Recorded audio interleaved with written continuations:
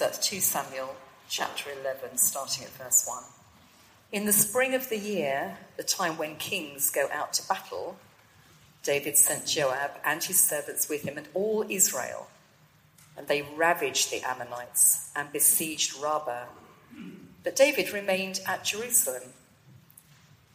It happened late one afternoon when David arose from his couch and was walking on the roof of the king's house, that he saw from the roof a woman bathing, and the woman was very beautiful. And David sent and inquired about the woman. And one said, "Is not this Bathsheba, the daughter of Eliam, the wife of Uriah the Hittite?" So David sent messengers and took her, and she came to him, and he lay with her. Now she had been purifying herself from her uncleanliness. Then she returned to her house, and the woman conceived, and she sent and told David, "I am pregnant." So David sent word to Joab, "Send me Uriah the Hittite." And Joab sent Uriah to David. But when Uriah came to him, David asked how Joab was doing and how the people were doing and how the war was going. And then David said to Uriah, "Go down to your house and wash your feet." And Uriah went out of the king's house, and there followed him a present from the king. But Uriah slept at the door of the king's house with all the servants of his lord, and he did not go down to his house. When they told David, Uriah didn't go down to his house. David said to Uriah, "Have you not come from a journey?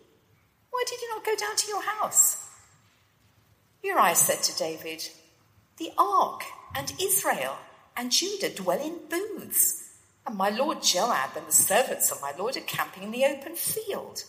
Shall I then go down to my house to eat and to drink and to lie with my wife? As you live and as your soul lives, I will not do this thing."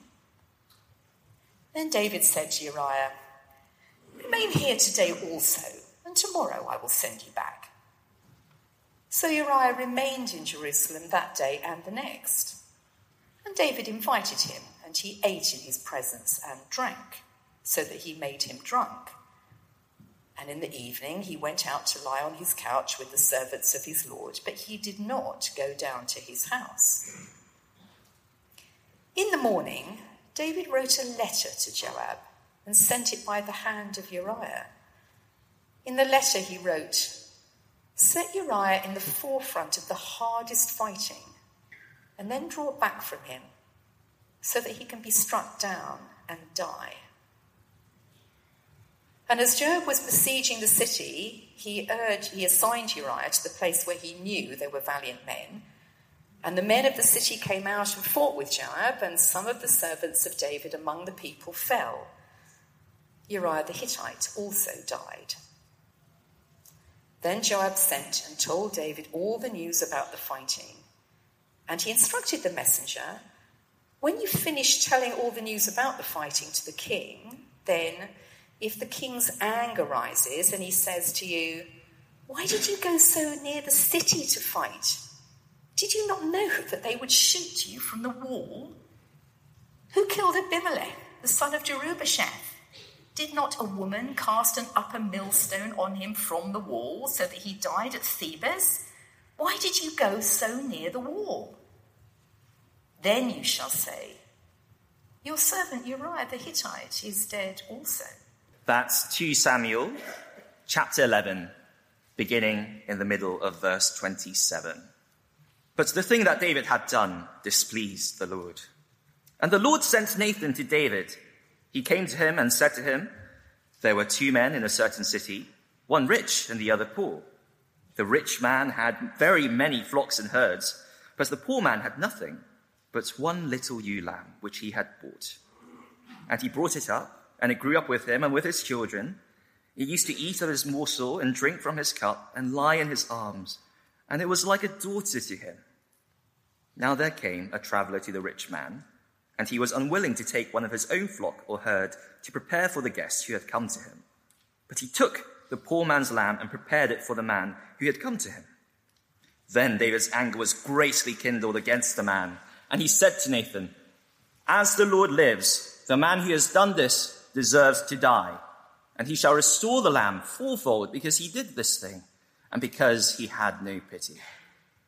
Nathan said to David, "You are that man. Thus says the Lord, the God of Israel. I anointed you king over Israel, and I delivered you out of the hand of Saul. And I gave you your master's house and your master's wives into your arms, and gave you the house of Israel and of Judah. And if this were too little, I would add to you as much more. Why have you despised the word of the Lord, to do what is evil in his sight? You have struck down Uriah the Hittite with the sword, and have taken his wife to be your wife, and have killed him with the sword of the Ammonites. Now, therefore, the sword shall never depart from your house, because you have despised me, and have taken the wife of Uriah the Hittite to be your wife. Thus says the Lord, behold, I will raise up evil against you out of your own house, and I will take your wives before your eyes and give them to your neighbor, and he shall lie with your wives in the sight of this sun. For you did it secretly, but I will do this thing before all Israel and before the sun." David said to Nathan, "I have sinned against the Lord." And Nathan said to David, "The Lord also has put away your sin. You shall not die. Nevertheless, because by this deed you have utterly scorned the Lord, the child who is born to you shall die." Then Nathan went to his house. Now, every Wednesday night, my wife Jenny goes out to study the Bible with the international students at IGG, and I'm left at home to look after the children. And I decided at the start of the year that we were going to have fun together. And so each Wednesday night, I make them a cup of hot chocolate. And then, after a bit of trial and error, I stumbled on this thing that meant that we could go from having a kind of conflicted, difficult, fighty sort of an evening to having a fun time together. It's this incredible thing. You may not have heard of it. Let me share my best parenting hack with you.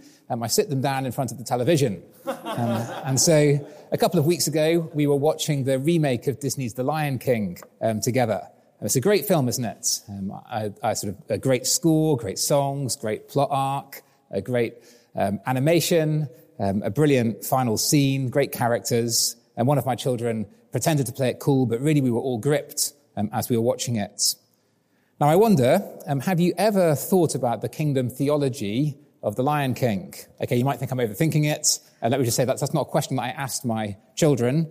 But it does have a kingdom theology, doesn't it? First of all, it teaches us that it is possible to ruin the kingdom, right? But it takes a really, really bad guy to do it. And so just think of Scar. I mean, he is a real villain, isn't he? He's full of malevolence and evil, envy, jealousy, pride, cruelty. He's got this phalanx of mangy, sort of dark-hearted hyenas behind him. And it's only kind of when you get that sort of a guy that you ruin the kingdom. It takes a real pantomime villain, Hitler, Putin, Stalin, I don't know, Boris, a really bad guy to ruin the kingdom.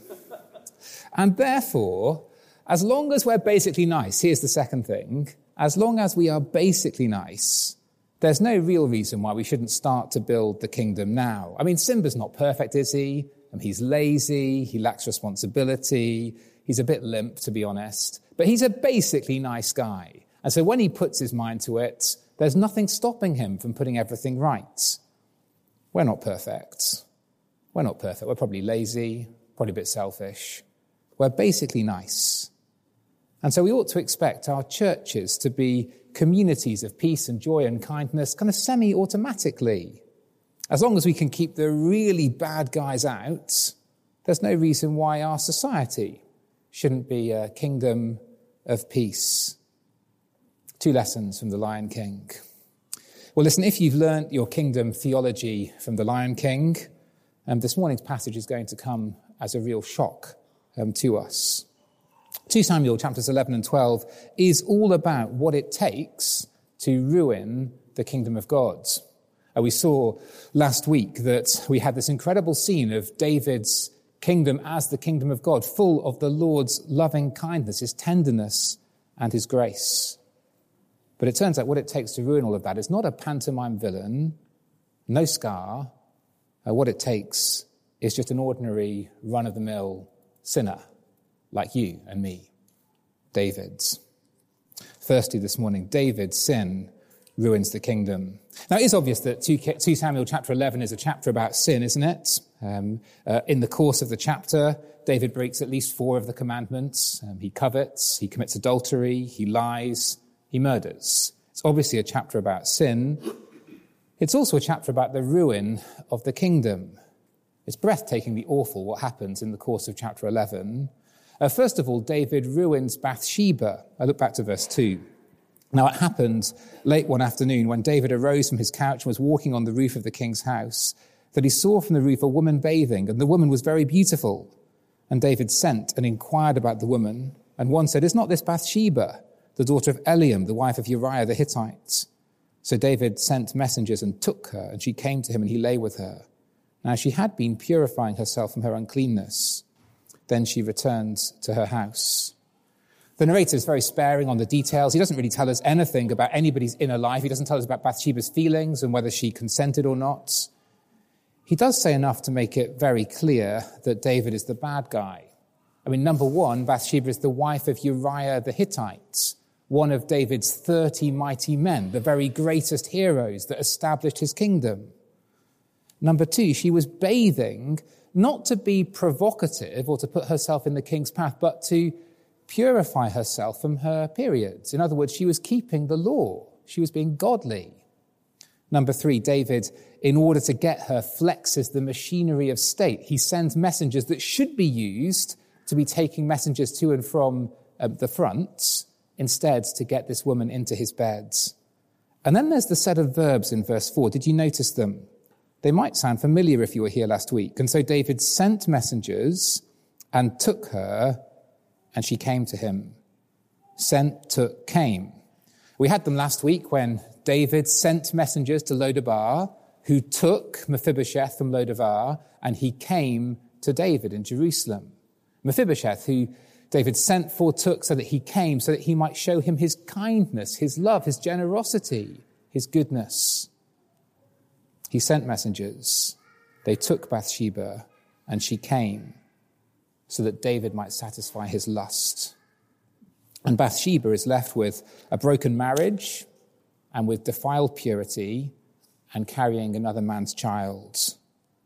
And first of all, David ruins Bathsheba. He tries to ruin Uriah as well. He sends for him, and he asks hypocritically about his peace. I mean, that's gall, isn't it? And then he tries to get Uriah to cover his tracks. And did you notice, as the passage was being read, that in this book, which is all about ups and downs, about the Lord bringing people up from the ash heap and the Lord sending people down for their pride, did you notice how determined David is to thrust Uriah down? And so he tells him to go down to his house. And then Uriah doesn't go down to his house in verse 9. And then David, when he's told that Uriah didn't go down in verse 10, asks, "Why didn't you go down?" in verse 10. And then in the end, even after all of David's scheming, he still hasn't gone down. Of course, in one sense, he just wants him to go home. But I think the narrator wants us to see the point. He is trying to push Uriah down, actually to pull him down to his level. Because what David does is quite seedy. He tells Uriah to go home and to wash his feet, which is probably a fairly crass euphemism. Uriah is a warrior who's determined to stay battle-ready and pure whilst the ark of the Lord is out in the fields. And David just wants him to relax and enjoy the comforts of home. In other words, like him. When Uriah won't do it, David gets him drunk. The main problem with David's plan, David's already ruined his home, and now he wants to ruin the man as well. The main problem with his plan is that Uriah is a better man drunk than David is sober. David ruins Bathsheba, he tries to ruin Uriah, and then Joab. Now listen, the bit with Joab at the end of the chapter is not about David trying to ruin Joab, because the fact is that Joab didn't take any ruining. Joab's been a bad man since the beginning of the book, a man of blood, and he stays a bad man, a man of blood, willing to do what it takes to be the enforcer the whole way through to Samuel. And so David doesn't ruin Joab, but he does ruin something in the end of the passage. And verse 14, in the morning, David wrote a letter to Joab and sent it by the hand of Uriah. Well, I mean, that's stark, isn't it? Remember last week how kind David was. And now he sends Uriah's death warrant by his own hands.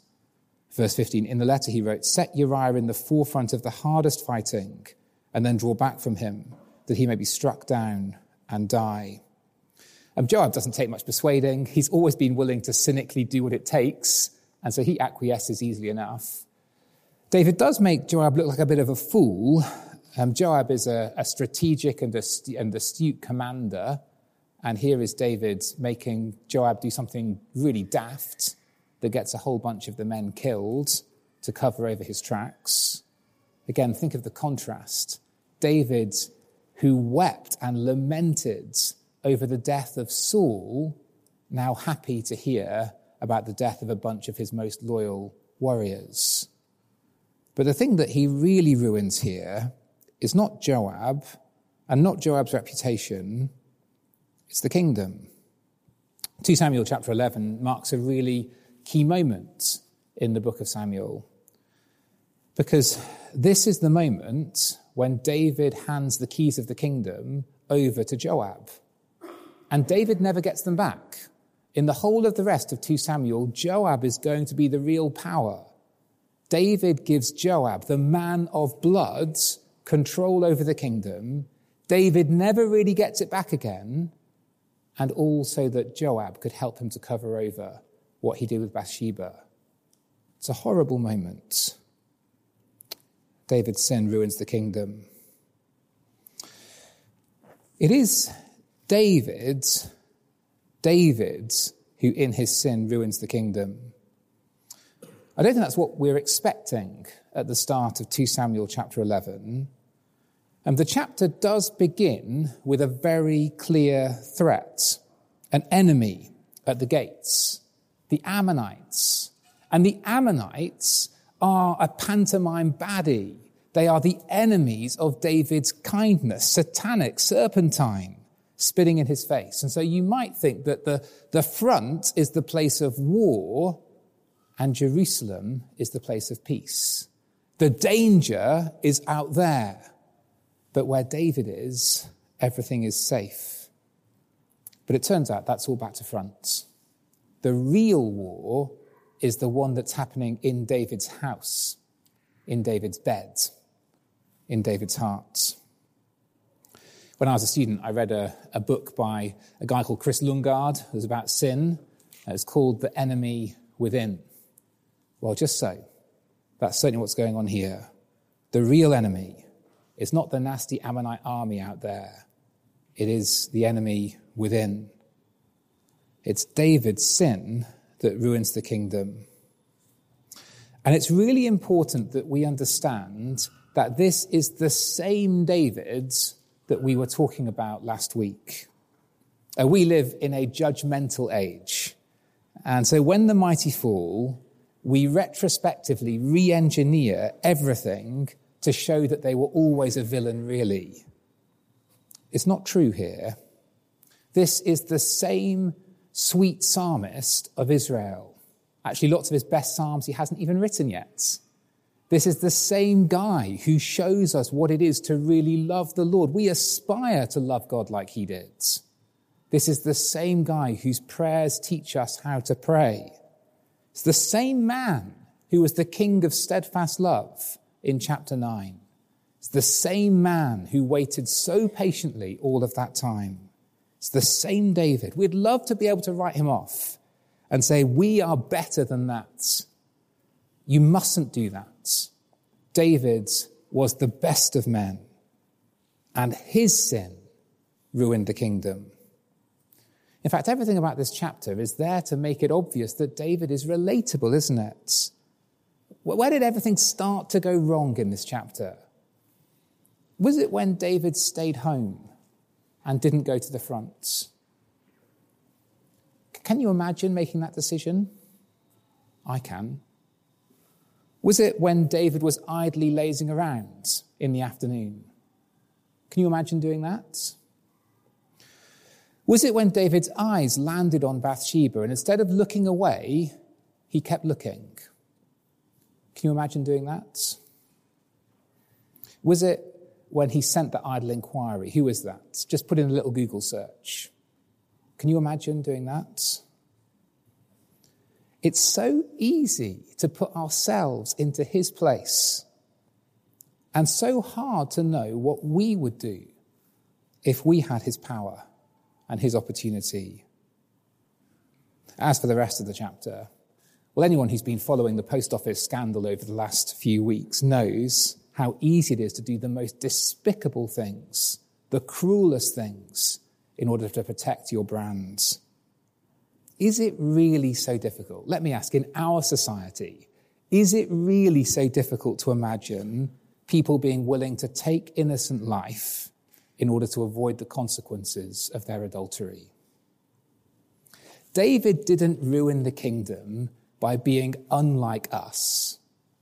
He ruined the kingdom by being like us.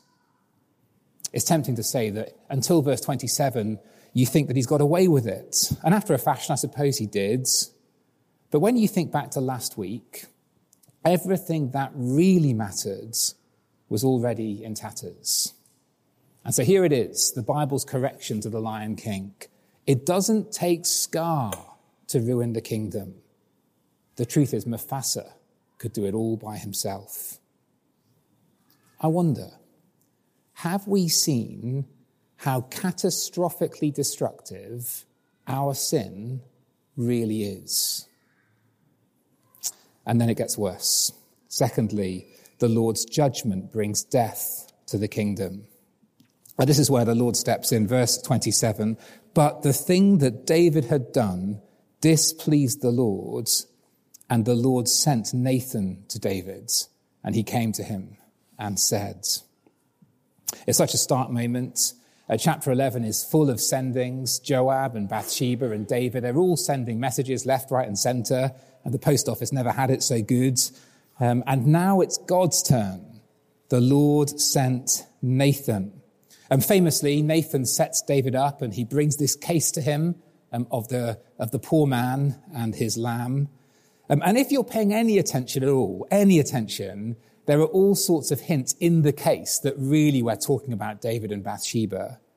But of course, David stopped paying attention to God's word a long time ago. And so he falls for it, hook, line, and sinker, and he delivers the verdict. Verse 5, David's anger was greatly kindled against the man, and he said to Nathan, "As the Lord lives, the man who has done this deserves to die." And Nathan comes back, "You are the man." And we get the description from the Lord of what David has done. Number 1, you've struck down Uriah with the sword. Number 2, you've taken another man's wife. And then number 3, you have despised the word of the Lord. And then, on top of all of the sort of self-imposed consequences of David's sin, we get something else, the Lord's judgment. Now, the Lord's judgment brings death to the kingdom. It's worth noticing that what the Lord does about David's sin is scrupulously just. And so, verse 10, because you brought the sword of the Ammonites against Uriah, the sword shall never depart from your house. Again, verse 11, because you lay with your neighbor's wife in secret, verse 11, I will take your wives before your eyes and give them to your neighbor, and he shall lie with your wives in the sight of the sun. Again, verse 14, because you despised my promise about your children, verse 14, because you brought death to your neighbor's house, well, because you have scorned the Lord, the child who is born to you shall die.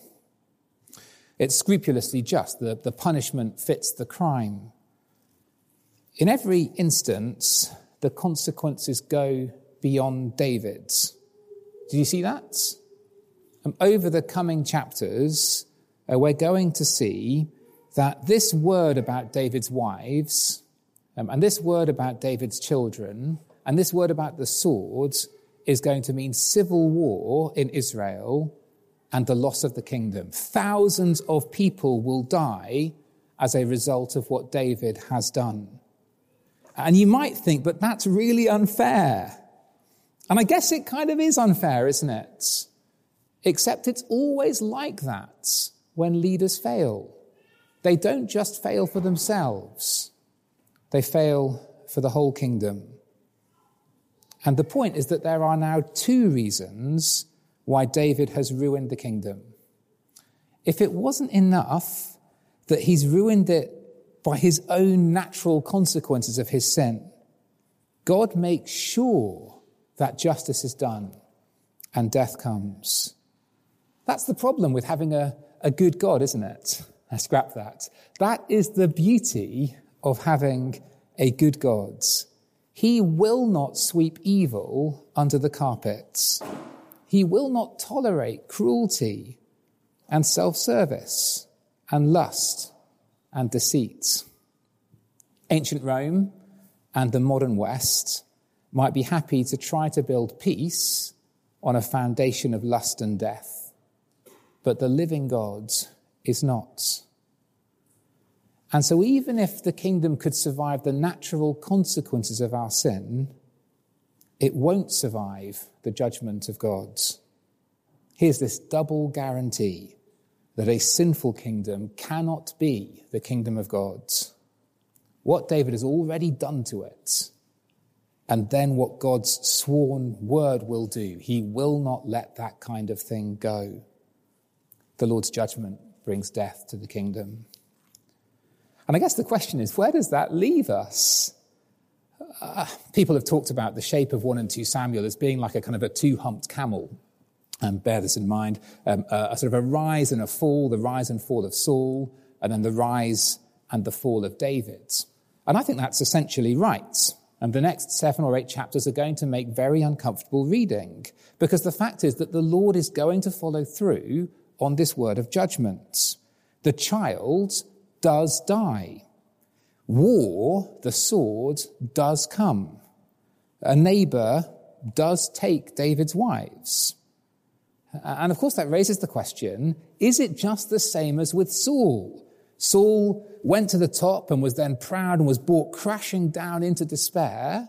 If the Lord is now bringing death and judgment on David's kingdom, is it just the same? Does everything end in the dust? And if David's sin is bad enough to ruin the kingdom, what hope does that leave us of forgiveness for our sins? If even David can tear the kingdom to pieces, what hope does that give us that the kingdom can ever be built? Where's hope going to come from? David's sin ruins the kingdom. The Lord's judgment brings death to the kingdom.